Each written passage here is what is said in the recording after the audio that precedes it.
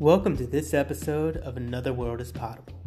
My name is Peter Bloom, and get ready to emancipate your mind and radically expand your imagination as we present all the most exciting and revolutionary possibilities of our times, both locally and globally. I hope you enjoy it, and as always, solidarity today, tomorrow, and forever.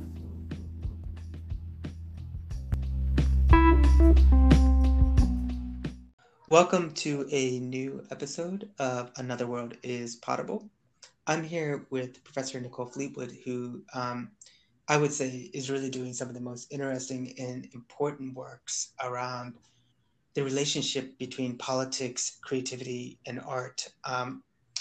Her new book is Marking Time, and it looks specifically at the use of art and creating art by inmates as a form of humanization, but also as a political act and a basis for solidarity. So, Nicole, thank you so much for joining us.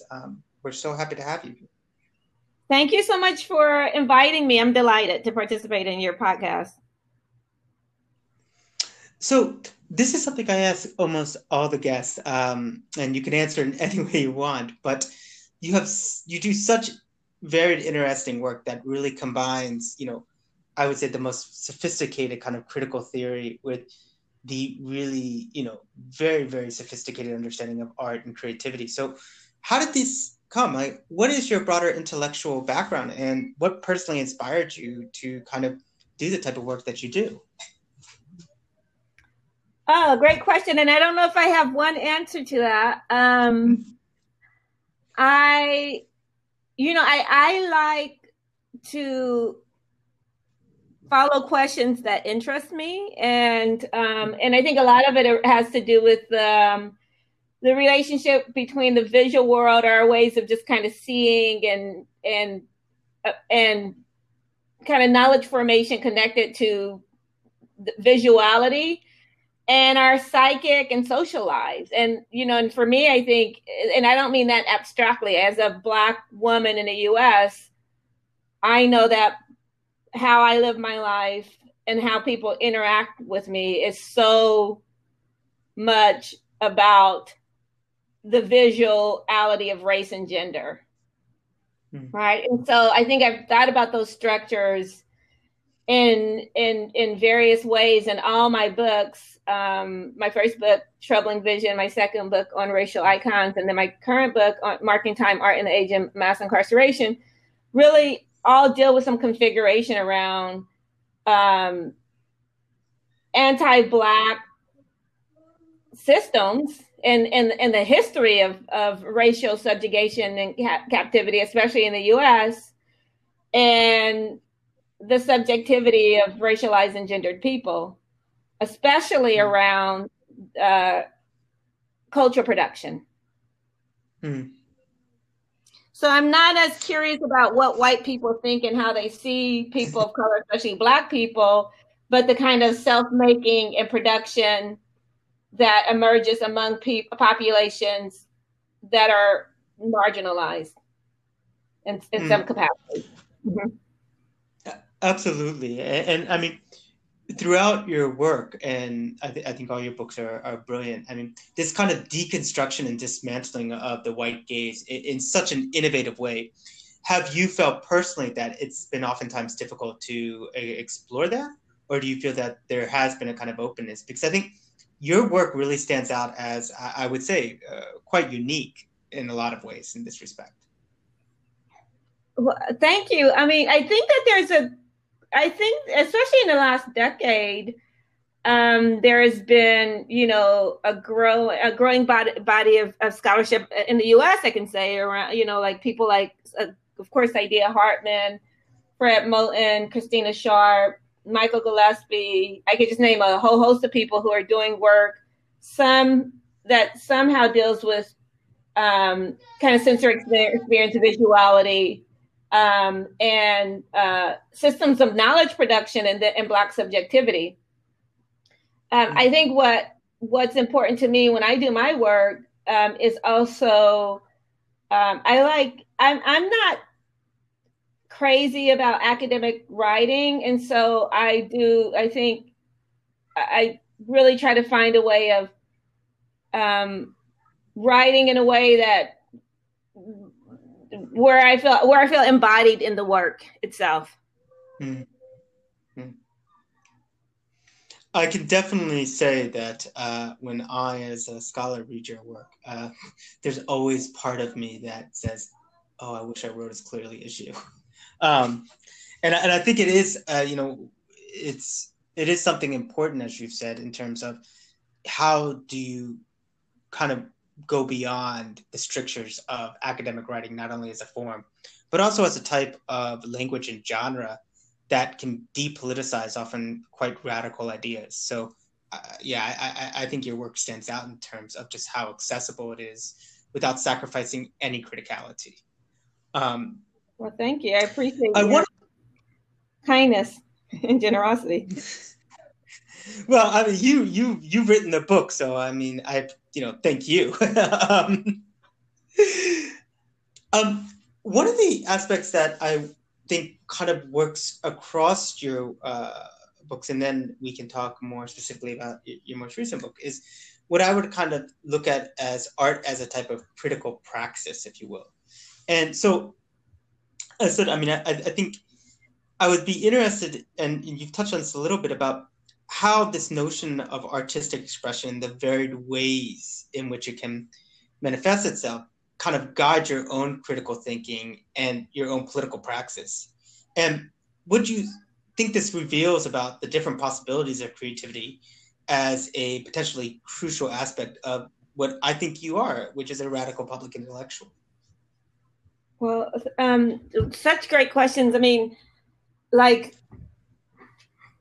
what do we have without creativity? I think creativity is so foundational to human life. We don't exist without creativity.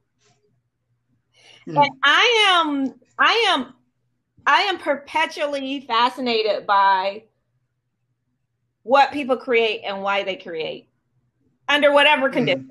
I mean, from a kid at 2-year-old tinkering to someone creating, an architectural gem. I mean, that's one of the things that wake me up in the morning is creativity.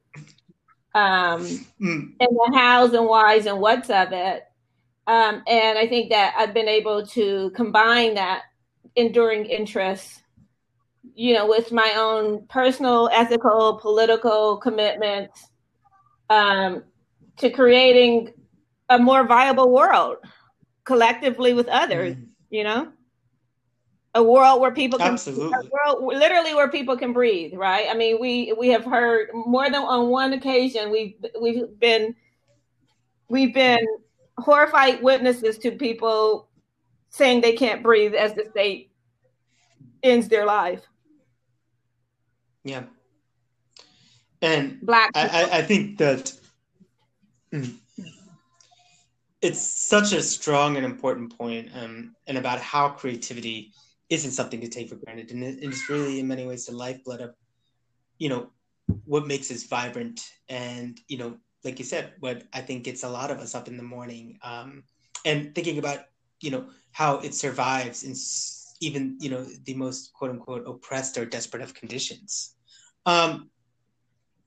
That's, though, also something I really feel is quite interesting, is that, when we think about creativity, there's also a ways in which it connects to, I think, kind of politics of 21st century abolitionism.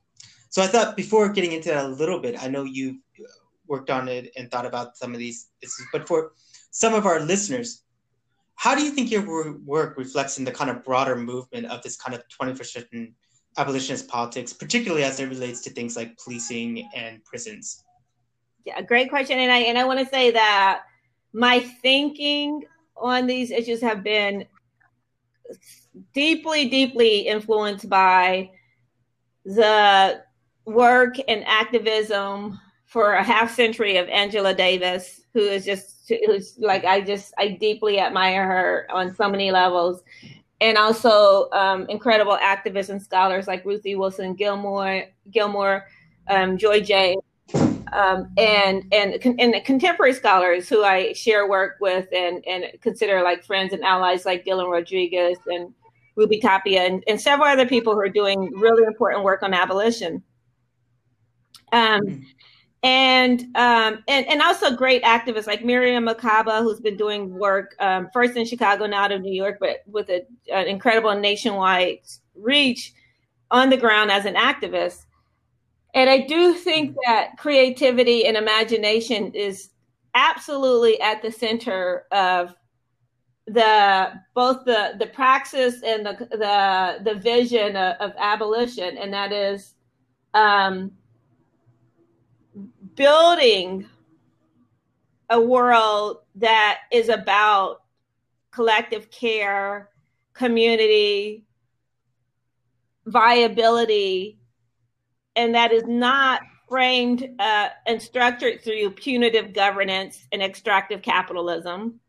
That is not about the disposability of certain populations, but it is about notions of collective care and systems that are supporting collective care, community, and viability.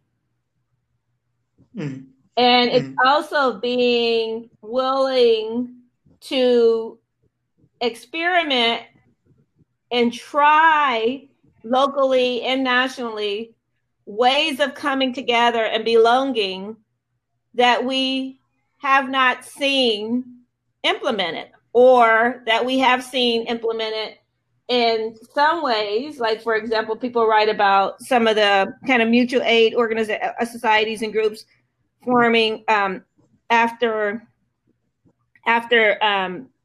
this during the Reconstruction era, and W.B. Du Bois writes really beautifully about these things.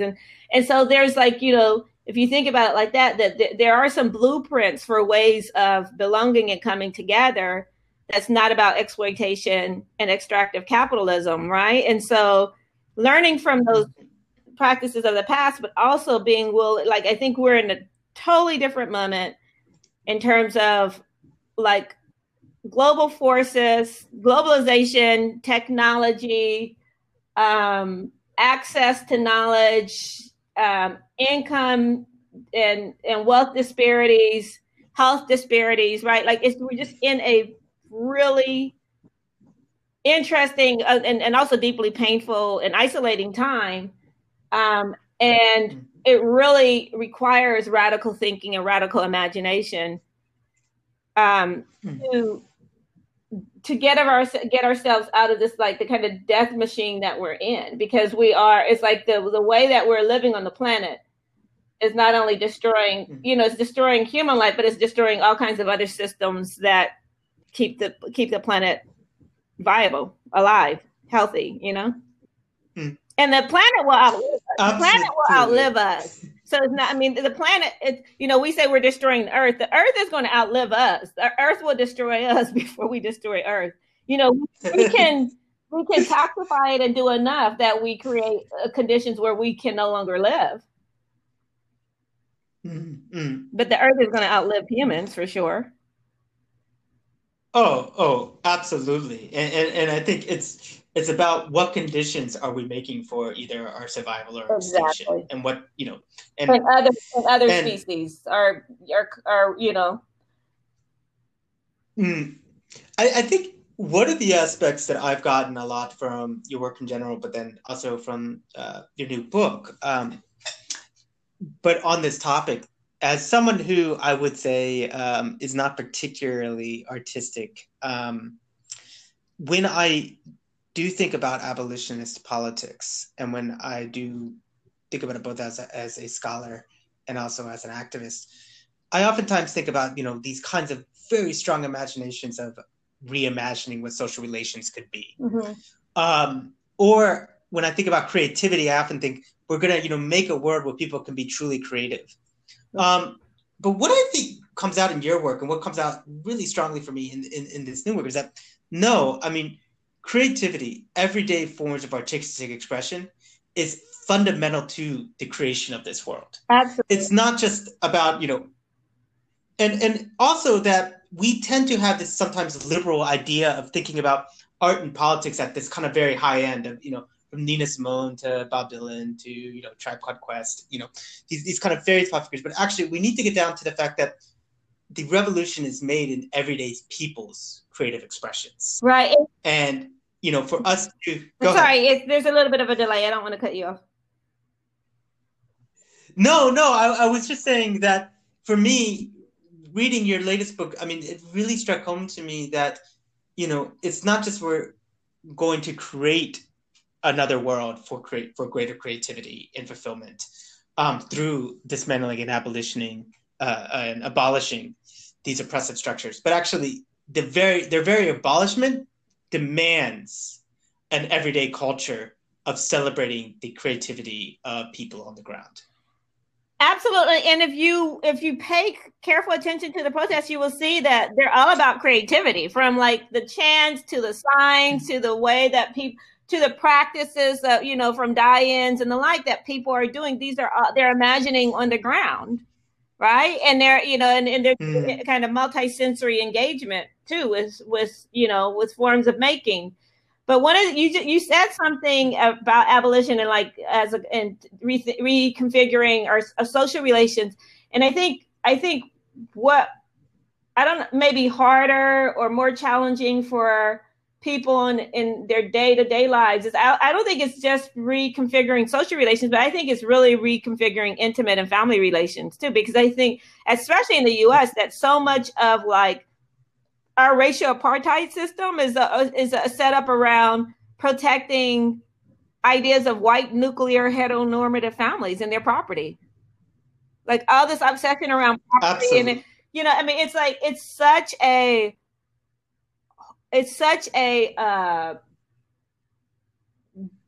just devastatingly narcissistic way of thinking about the way we think about family is, I think, absolutely antithetical to the vibrancy of community and sociality on a broad scale. It's such a kind of exclusive. It really is about keeping the door locked and protecting one's kids from the outside stranger, right? That's the whole idea of public safety and quote the notion of the Black criminal it's really about, and people say it's about protecting white femininity, but I think it really is a very heteronormative capitalistic idea of family that's about white property and reproduction of those categories. Mm-hmm. And I think it's very much around also precisely what you said, this kind of maintaining of my little piece of security or privilege, right? And that I don't have to actually engage with the rest of the world because I have to maintain my little oasis of security. And I think this, like you said, breeds this type of extremely destructive form of kind of intimate capitalist relations that are very antithetical to something more communal and liberating. And I think that's a really nice place maybe to actually, if you're open to it, start talking about your book. So for people who do listen to this podcast, I don't think I've done this before, but I'm going to do it now. If you read one book this year, I would say please buy this book and please read it. Because Marking Time, I think, is probably, for me, over the last 2 or 3 years, I would say the book that I felt most spoke to the issues that are really happening right now in many ways. And also it's somehow simultaneously so timely and I think timeless. So if you do, thank you. I really appreciate your please read this book. Well, thank you very much. So I thought, this book is so rich, it's so broad. I thought maybe I could give you a bit of space just, to actually introduce, what it is, because it's doing so many different things. And I think you mentioned to me previously that, it was, a decade in the making. So what is Marking Time? Wow. So that's a great question. So I started the book after I finished my first book, Troubling Vision, and I really started it as a set of practices around coping with the incarceration of my loved ones and family members. And so it really started with me actually looking at photographs taken during visits with them in prison, and also these kind of these studio portraits that they posed for while they were in prison and sent to loved ones. So I really started it by looking at my family's relationship with incarceration and the visual record that we had documenting that. And I began sharing that publicly, and often really without a clear goal, but knowing that that for me the intervention was to like make public, because I was really also recognizing the massive shame that prisons produce, especially for Black and brown communities that are just walking around with the shame of the stigma of criminality and imprisonment. So it was also practices of like ridding my family of that shame. And what happened as I started sharing more and more around it, it's just that people would come up and share their own experiences around being incarcerated, having loved ones in prison, and also sharing art and their visual records around it. And so it really grew in this way. It grew in such an organic way, the project around sharing the work, talking to people about it, and this kind of reciprocity of people and a generosity of people sharing their archives with me. And over the course of many years, it led to me, curating exhibitions. And, I wasn't trained as a curator, but the project kind of demanded that of me, and also archiving work that hadn't been seen before, lots of public programming. And it's resulted in this a fairly large book with 7 chapters. I didn't go into writing the book knowing what the chapters were going to be about. I had some ideas that were forming through interviews that I was doing with currently and formerly incarcerated people. And those interviews to me are really at the core of the book. I conducted like over 70 interviews. And the interviews really are what gave me like the theoretical framework for the book, and helped me develop the method for approaching the book. And so I developed the idea of carceral aesthetics as the production of art under the conditions of unfreedom. And then I look at the kind of what some of the conditions under which incarcerated people make art. And I talk about kind of penal space, both being the built environment of the prisons, but also the social relations structured through carcerality.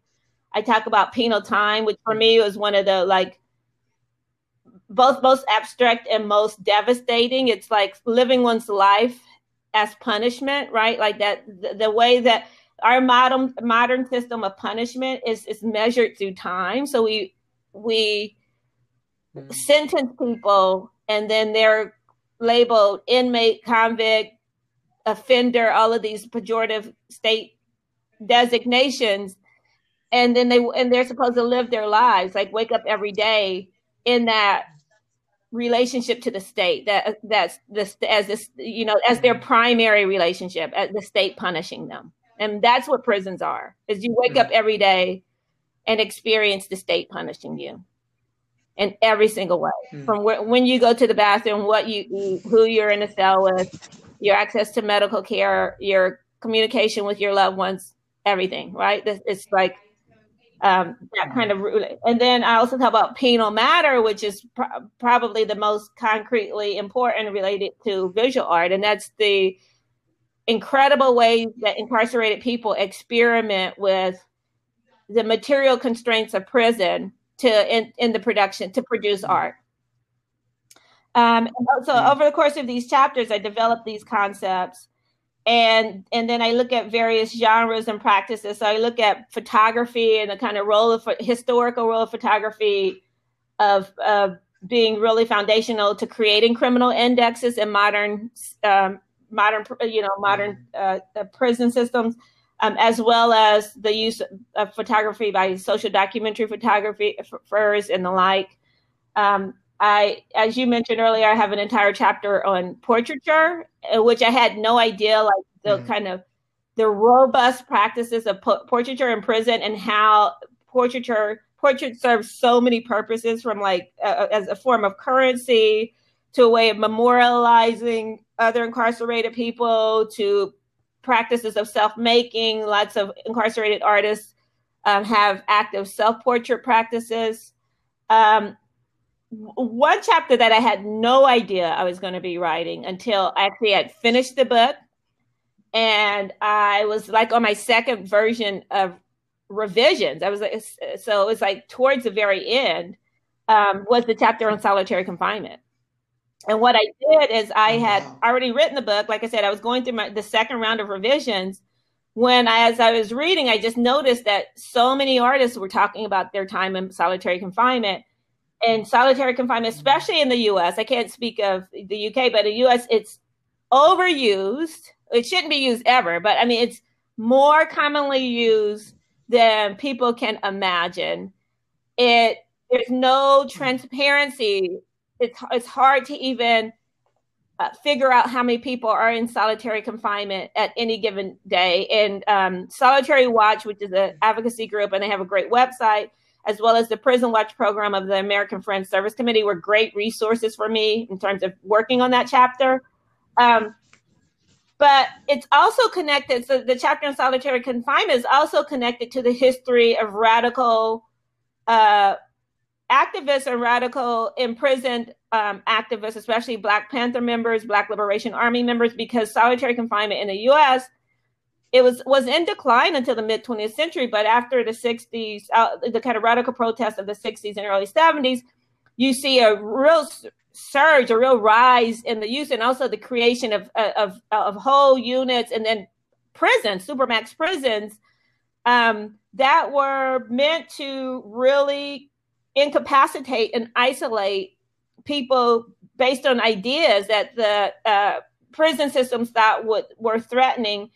And of course, this was also in response to Attica uprisings and San Quentin and Angola and all these places where incarcerated and prison intellectuals were organizing and fighting for, demanding rights, and recognition. So that chapter came, like I said, towards the very end of my revision, and it wasn't, and I didn't have to do much new writing. I actually just put together all the pieces where I talked about solitary confinement into this one chapter and kind of structured it around some narrative threads. No, and I thought that was a very powerful chapter, and that's very interesting, in a way that the whole book for me spoke about just how comprehensive this kind of exploration of creativity in the midst or environments of unfreedom is. And the ways in which it's more than just a kind of story of inspiration, but that it represents an entire means for forming solidarity and community, and even new modes of social freedom that previously had been undiscovered. And for that, I really would like almost, to go back to the very beginning of the book, which was, I was really struck by. It doesn't start in prison. It starts actually in communities. And I hope it's all right, because you share it in the book. You share, your personal experiences, and it's very intimate about just the realization growing up in the midst of this rise of massive incarceration, that all of a sudden people were disappearing, and where were they going? And that process then of, in a sense, giving, a way of entire populations and communities being made disposable and invisible, and how this almost seems, when I was reading the book at the very end, and like a full circle, that this is a means, if I can, of giving visibility back to these populations that are made to seem invisible. Excuse me. Yes. I mean, it definitely, for me, and people have been, writing about carceral geographies and then also abolition geographies as a way of countering carceral geographies, especially Ruthie Wilson Gilmore, who's been largely influential in this area. And so I was thinking about the intimacy of carceral geographies, like growing up in an area and seeing one's entire community transformed by punitive, especially the rise of punitive policing in a time when I grew up in the 80s, in the early 90s. And along with that, just transformations in the criminal legal system that lowered the age at which, young children were going to adult prisons, in many states lowering it to 14. I mean, I hope generations from now we look back and that people look back and think what kind of cruel craziness was happening in the system, right? In this society that people are putting 14, but just absolutely horrendous, torturous conditions under which people were often being sentenced for life. And the kind of categories, like even like the super predator category, which, has been widely discussed, used also to incapacitate people and to sentence them to living under hellish conditions of punitive captivity. Children, 16-year-olds given double life sentences and the like. And that sounds spectacular and salacious, but these are, very common sentences that were given across the country, especially in the 90s, to young Black teenagers. And so I was thinking about that from a very personal level, because often when we think about that kind of abstraction, let me, and I know I'm jumping around, but a little bit, but what I want to say is the Sentencing Project, a recent report from the Sentencing Project was looking at the use of life sentences, for example, in the U.S., which I think the U.S. is unusual, atypical in how harsh and punitive its sentences are. That in 2020, and I don't have the exact numbers in front of me, but something like over 200,000 people in the U.S. are sentenced to life or natural life, meaning most likely they're going to die in prison. That number in 2020 of people sentenced to life is more than the entire prison population of the U.S. in 1970.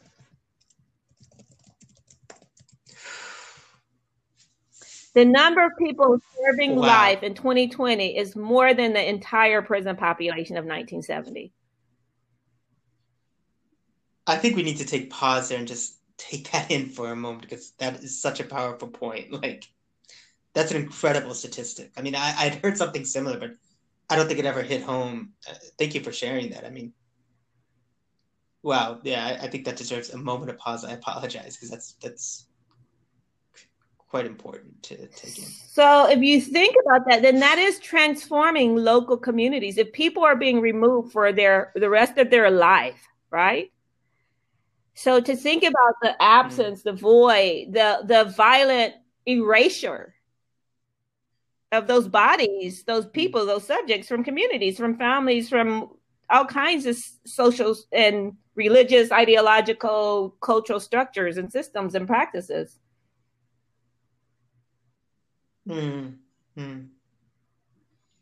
it is important as well to, and not to interject myself here, but as someone who has studied authoritarianism, for a long time, reading that part, and as you kind of described, I mean, it really does highlight how this isn't just about mass incarceration. This is about an authoritarian culture of whose bodies count, who's disposable and who's not. And the ways in which this isn't just affecting individuals being sentenced, but entire communities and populations and families. And I think that comes across extremely powerfully in the book.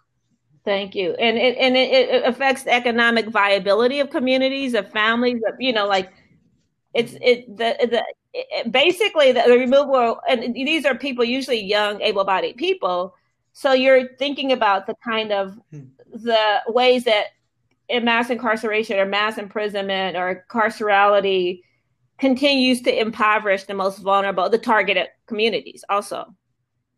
Because you're extracting body, you're extracting labor and economic viability, and forcing those bodies to work for pittance on behalf of the state as part of their punishment. One of the facts that I when I was reading the book that I had to look up again because I'd heard this before, but it was it's in Angola for picking cotton for inmates, it's 2 cents an hour, which is, I mean, that is modern day slavery. Modern day slavery. Absolutely. Right. And picking by hand when we know that there's other ways, there's much more advanced ways, but making people go back to these kind of anachronistic systems that connect their bodies and their captivity to the history of chattel slavery. Absolutely. Like literally, it's not even metaphorical. I mean, it's the literal. And I think, I mean, so in a sense, one of the concepts I thought was really interesting in your book, and if it's all right, if we could explore it a bit here, is what you call fraught imaginaries. So I thought maybe you could introduce that a bit, because I was really taken by that. And I think I mentioned that it's already influencing some of the ways I'm already thinking theoretically about things and some of the work I'm doing. So what is fraught imaginaries to you, and why did you introduce that concept and think it was so important? So fraught imaginaries is chapter 5 of the book, and it was actually, I say the solitary confinement chapter, which is number 6, was the one I did last, and actually I wrote it pretty quickly because I was bringing different parts of chapters together. But fraught imaginaries was actually, I find, the hardest chapter to write, and took me the longest to kind of get crystal clear about what kind of intervention I wanted to make with that chapter.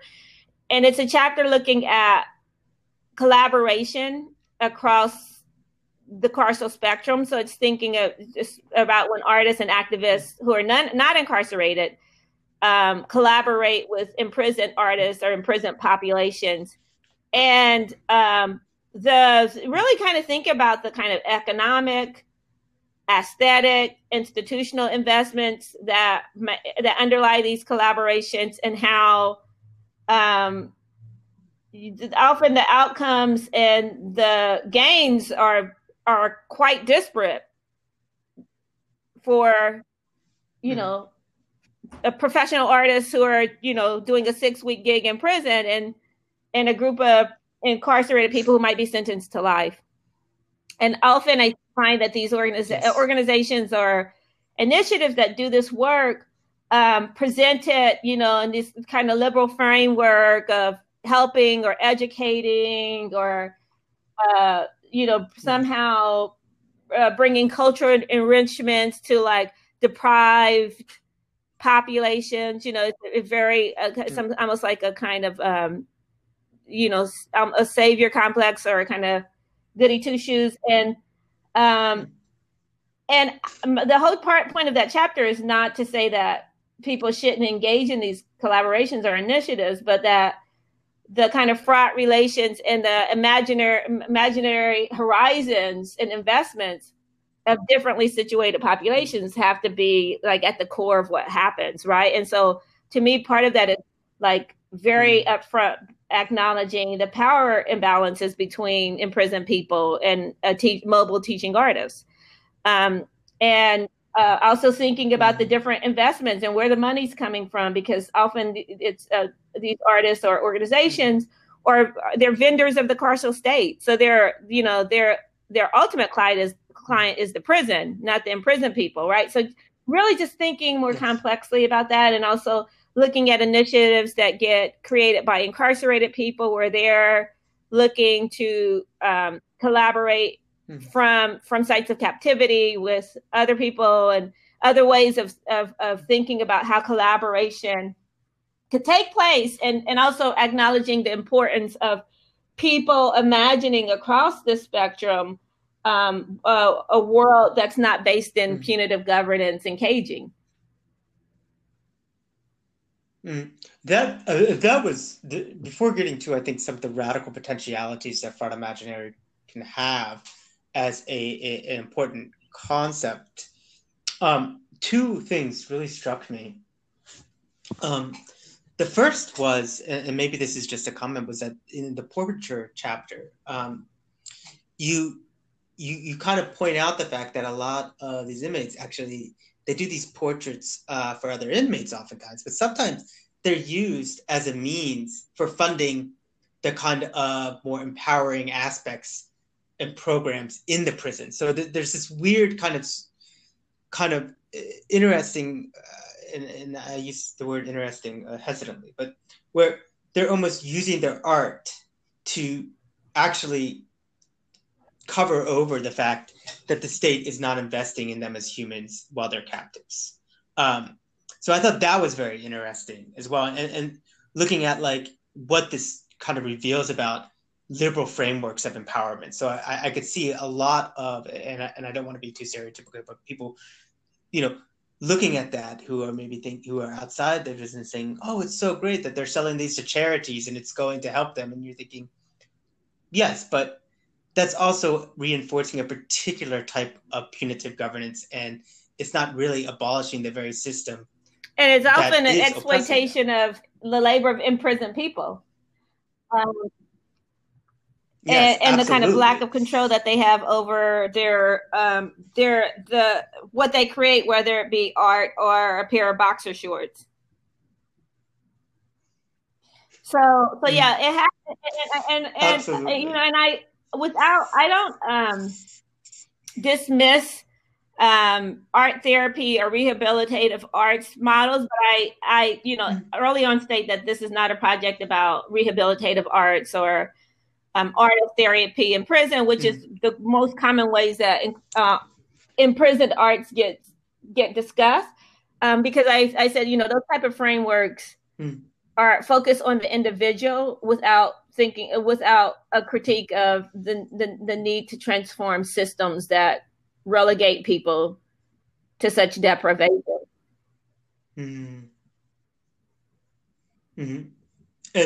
one of the things that also was very fascinating to me was the fact that, and this is a little bit outside of your book, but what I really got me thinking from reading your book was the ways in which some of these very same punitive logics are now being used in quote unquote non-punitive settings, such as corporations. So there's this way now in which you have a co-optation of kind of art or creativity as a means to make it easier to cope with the exploitations of work intensification and precarity in everyday economic organizations now. And I think that really reading your work, I think there is a very strong parallel between the ways in which we, in a sense, in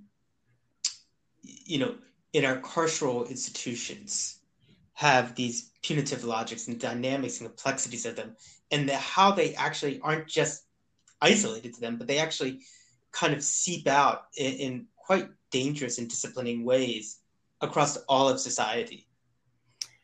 Yeah. So, and I think that some of the most urgent work happening right now in carcerality. And by the way, I want to say, Miko Siegel is a professor at Indiana, and she wrote this great book called Violence Work.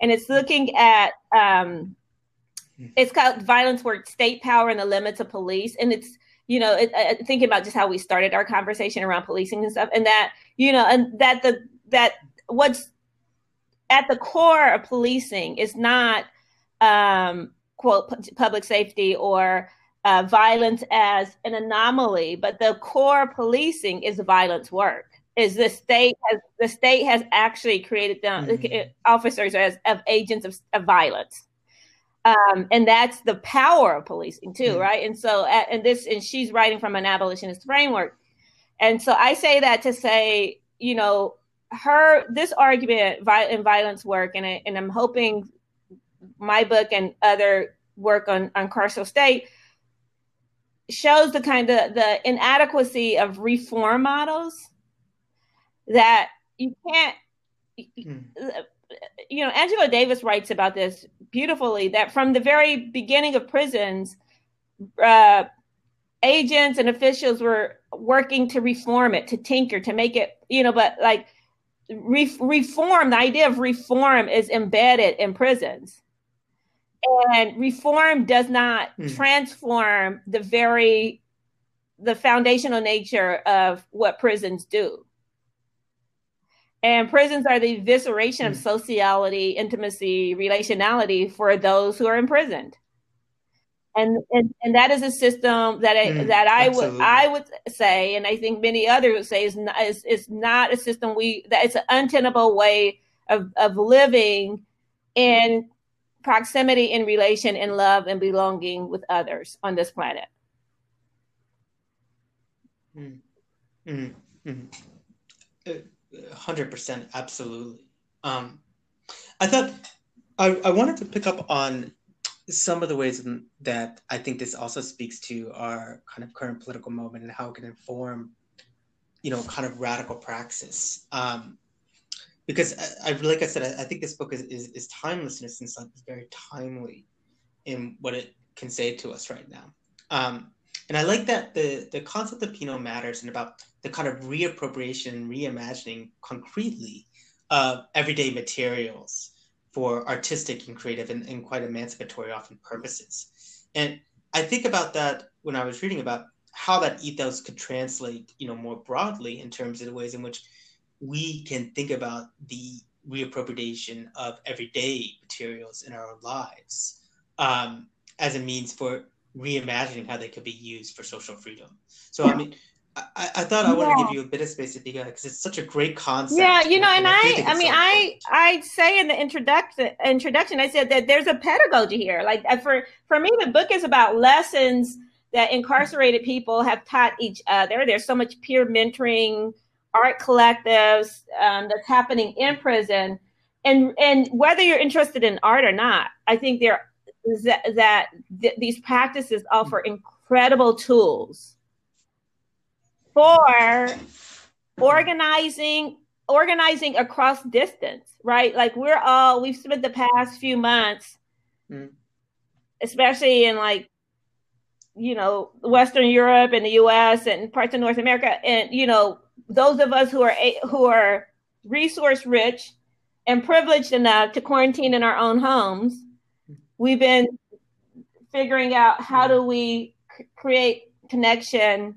and stay in contact with people while we're physically isolated. Well, guess what?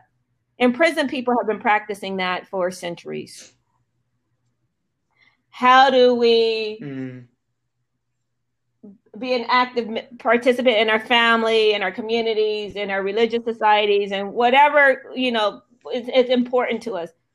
In prison, people have to work through those, you know, and I'm not saying always successfully, but these are issues these are like absolutely at the core of being removed from everything you know and familiar with you, and held in a cell against your will. You're having to work through this all the time. And so, you know, when I finished the book and it was set to come out, I had no idea that we were being, you know, it would be released during a pandemic. But I do think that so much of the lessons of the book, and these are not lessons that I created, these are lessons that I heard and I learned from listening to incarcerated people, are very much appropriate to what we're dealing with now, especially strategies of organizing and surviving against authoritarian forces. And I think that's really key, because what we've seen with the pandemic in certain aspects is that, on the one hand, you have the ways in which the lack of investment in kind of public health infrastructures in terms of public health and just in welfare is going to create situations of almost voluntary authoritarianism, because it's not safe to actually leave your home. And then I think what you're seeing now in the United States over the last week with the kind of protest for justice for George Floyd is that this is an explicitly authoritarian system. And so that these lessons, are not just important in terms of something of looking at, oh, isn't this interesting, but as, fundamental, I think, to the preservation of our very survival and thriving as a society. Because every day, I think we're recognizing the kind of inscriptive and authoritarian character of our right. And also, I mean, at least here in New York, so much of the I shouldn't just say New York, here in the United States, so much of even the management around the coronavirus crisis have been carceral practices around finding generally poor people who are not social distancing in public spaces, and many of them can't because they're frontline workers and they have to be out and about. And also, what's a frontline worker? Who's out? Who has access to protective equipment? And most significantly, the hot spots, like we often think about prisons as somewhere separate from society, as governed by another logic. Prisons are society. What's happening here is happening in prison. And in the U.S., the epicenter of the virus is in prisons. And across the board, local, state, and national officials have done almost nothing to address the fact that people are basically being sentenced to death. They're in spaces, they're in institutions that are filthy, that are overcrowded, where social distancing is impossible, where regular hand washing is impossible, where there's no protective equipment. And the broad response has been to ignore the outcries. And the outcries are coming from incarcerated people, from activists, from lawyers. People are fighting to get people out of prison. Especially a lot of the formerly incarcerated people I know are on the front lines of this activism.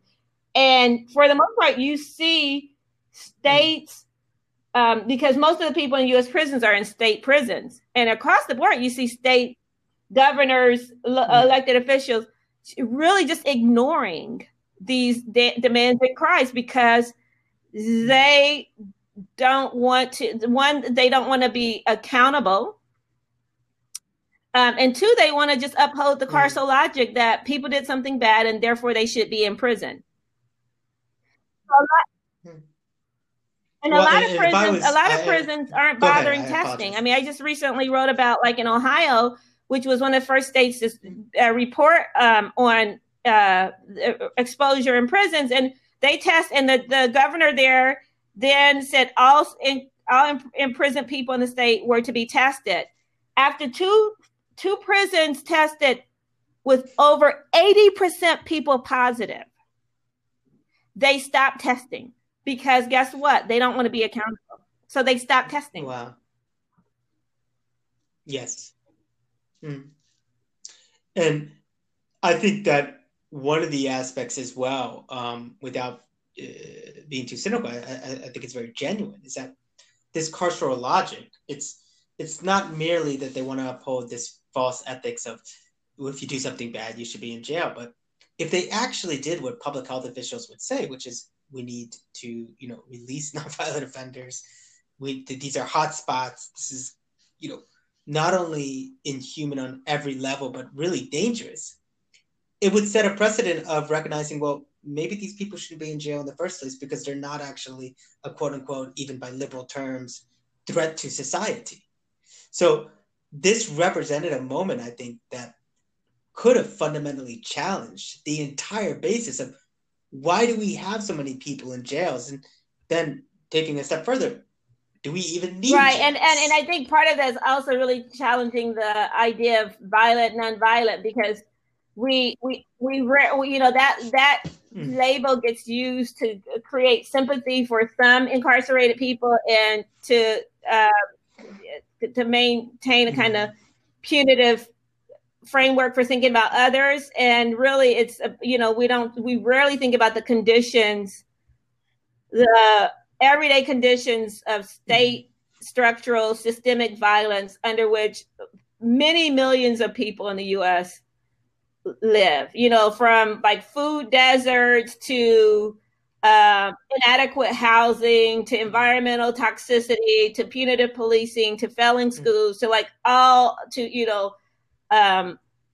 be low poverty wages, right? So those are all, that's the violence of the state targeting populations. And then the individuals or the subjects in those communities are the ones who are then labeled violent offenders and removed from those communities.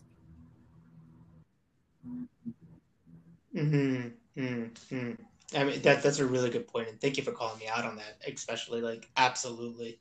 And I think that this is, that is a huge danger about, again, saying, deserving and non-deserving, right? Which, again, I mean, it is, going back to this notion of the lessons too. I mean, even before all this happened, I think that you were starting to see so much of this carceral logic in the everyday lives of so many people at all levels. I mean, there were, I mean, really a lot of discussions about the use of electronic surveillance for employees, right? So knowing that people are tracking them 24/7 and make sure they're working hard enough. And it really struck me that in this sense, like, there are so many lessons about, this is a group of people and, from communities and then a particular population that has been on the kind of, if you want to use these terms, front line of this type of, authoritarian society, and the ways in which they've sought to negotiate this, challenge it, and cope and live with it really is so rich in lessons. And I like that term, lessons, for all of us, as this, I think, increasingly, goes beyond the institutions of prisons to being a logic that all of us to various levels are impacted absolutely by. So I have time for one more question. I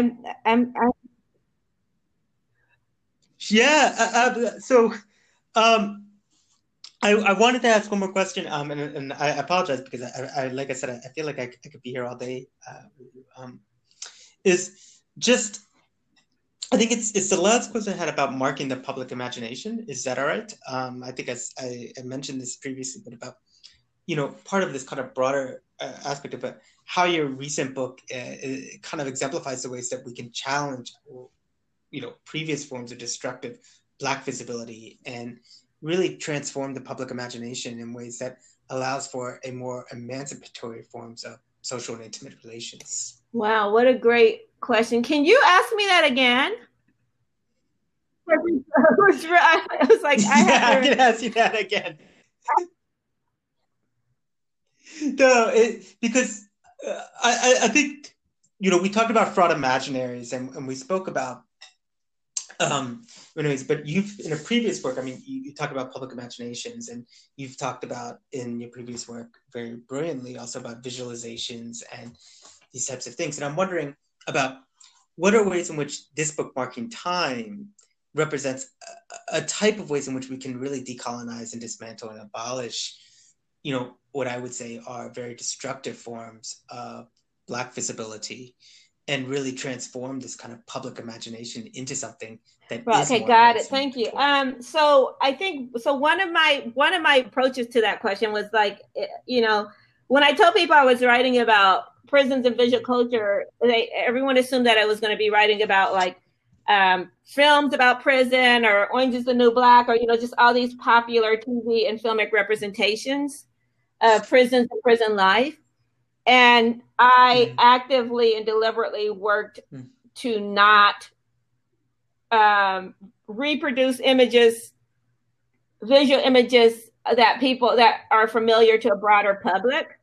And in part, taking up a scholar, Michelle Brown's concept of penal spectatorship, that in some ways the familiarity we have with prisons through TV and film has allowed us to accept the type of penal spectatorship that people are there because they belong there.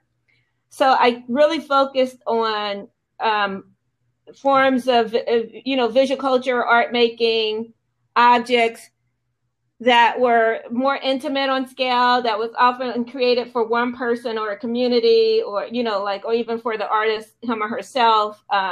as another kind of lens for thinking through how we envision how the relationship between seeing, culture and imprisonment, and kind of the recognition of human beings, right? Of the kind of worthiness of every life.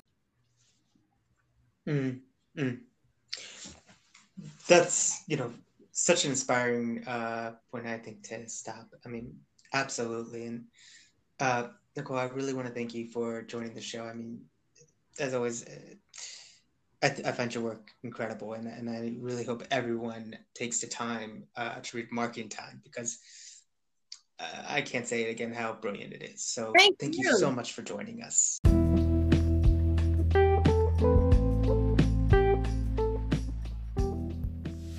Thank you so much for listening to this episode of Another World is Potable. My name is Peter Bloom, and remember, until next time, another world is not only possible, but happening right now.